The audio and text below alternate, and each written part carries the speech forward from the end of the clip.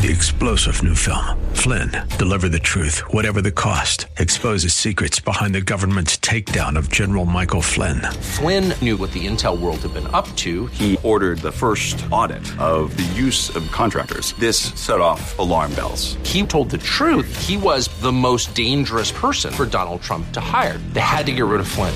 Flynn, deliver the truth, whatever the cost. Available now. Watch it today. Go to salemnow.com. salemnow.com.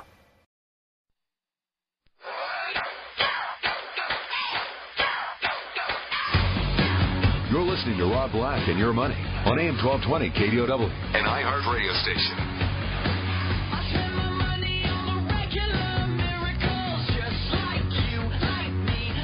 Welcome in. Rob Black and Your Money. I'm Rob Black, talking all things financial, money, investing, and more. Hopefully setting you up for not to be fearful and not to be greedy of the markets. S&P 500's up 10 this morning. The Dow's up 58. The Nasdaq's up 19. Tuesday has been a particularly odd statistical run-up for the Dow Jones Industrial Average, moving up every Tuesday so far this year. Will it continue that odd heads or tails flip kind of concept? Joining me now, Patrick O'Hare from Briefing.com. He is the Chief Market Analyst. How are you, Mr. O'Hare? Hi, Rob. Doing fine, thanks. Good. Let's start off with what I just threw out there. Tuesdays are up all year long. Does anything like that, strike you as odd, or do you play into it, or you just don't care? Yeah, no, I don't really play into that. I mean, it is what it is. And it's a neat little statistic, obviously, but it is fitting, I think, here with the complexion of a market that's been, undeniably bullish for an extended period of time. Now, this morning, David Tepper is making headline news. He's one of the most successful, highest-paid hedge fund managers in the world, and he's saying, stocks are cheap, helped by monetary easing, and he started coming up with a phrase of, as things start to taper off, as the Fed stops buying debt, that actually could mean the market moves higher because things are improving. I'm kind of summarizing that a little bit too much. What did you read into the David Tepper comments this morning? Right. Well, they fit the bill of what this market loves to hear, right? He is someone who's been right on the market for an extended period of time. He emphasized his continued bullishness today, pointing specifically to the ongoing liquidity support being provided not only by the Federal Reserve, by basically every major central bank around the world. And those are some underpinning factors, or, certainly that we talked about last week, even that the fact that these central banks are doing what they're doing is providing this tremendous safety net here and instilling a good bit of confidence in those participants in the market who, are just continue to push stock prices higher and are eager to buy on every dip. So it was, really kind of the remarks fit, with what the market wanted to hear. And it has continued to show resilience, and, we're benefiting from it again today.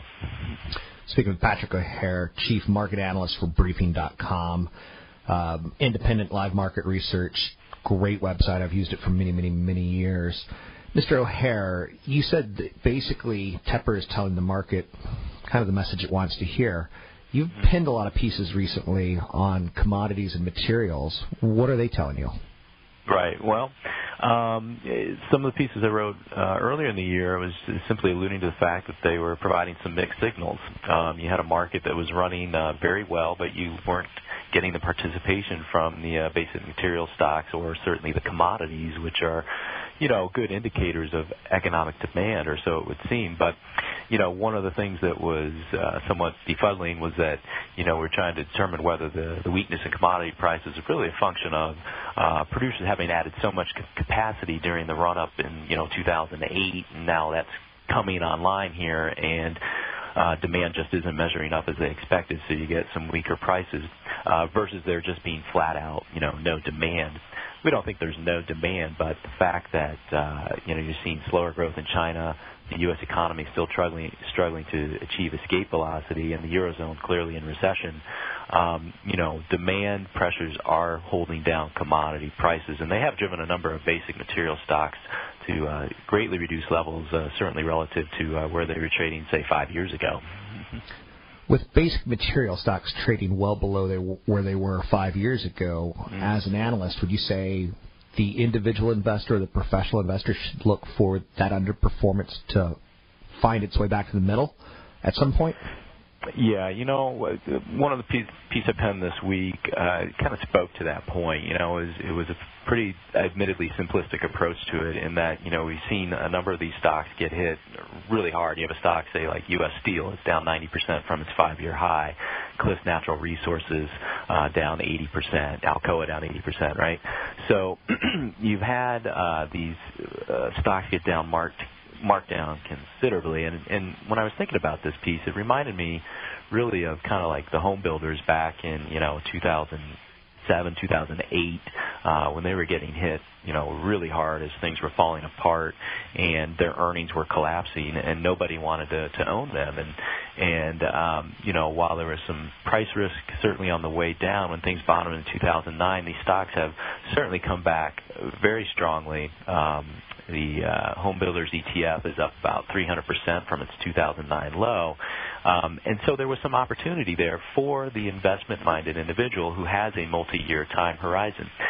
We don't think that these basic materials companies are going to be self-destructive and just simply keep adding capacity here when the demand hasn't measured up. If anything, we think they're likely to maybe shut in some production to help shore things up here on the pricing front and help bolster profitability in, next year and the years beyond. And so when you have some stocks that are down 80, 90% from their 5-year high, would we be diving in full steam ahead right now? No, because we're not really, all that upbeat about the macro outlook at this point in time.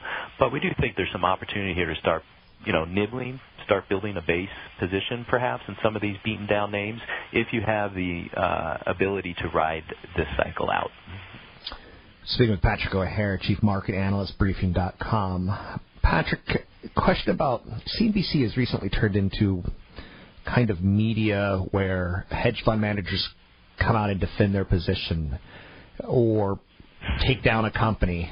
It feels weird to me that we're letting the airwaves be used by billionaires to make a case. Am I making too much out of that?